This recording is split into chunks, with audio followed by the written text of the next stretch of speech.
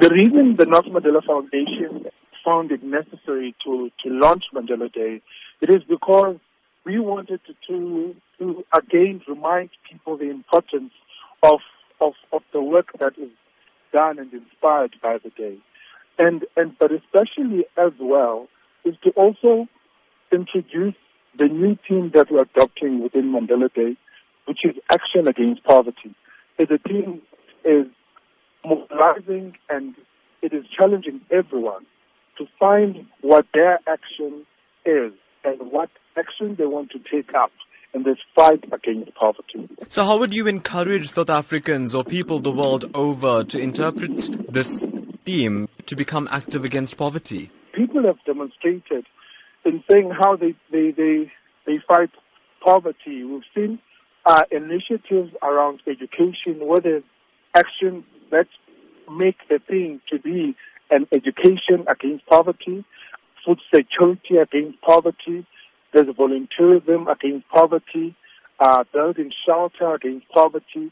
So these are all the actions people have identified with.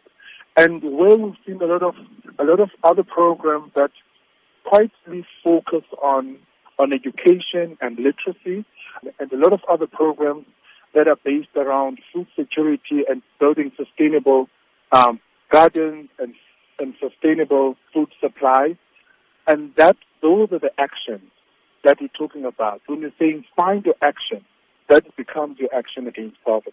So any innovative ways this year for citizens to become involved? Because I know that the Nelson Mandela Foundation often creates great platforms for citizens to partner with the foundation to take this global day forward. Today has also has shown to be also evidence of those great platforms where people interact, because we've had lots of campaigns and stakeholders exhibit what their work they're doing around Mandela Day. So the best way is using our social media platforms, our website mandeladay.com, where people can get on the website, download the sort of material they need, and actually material that will tell them more about the theme that we have adopted this year and how also to get involved.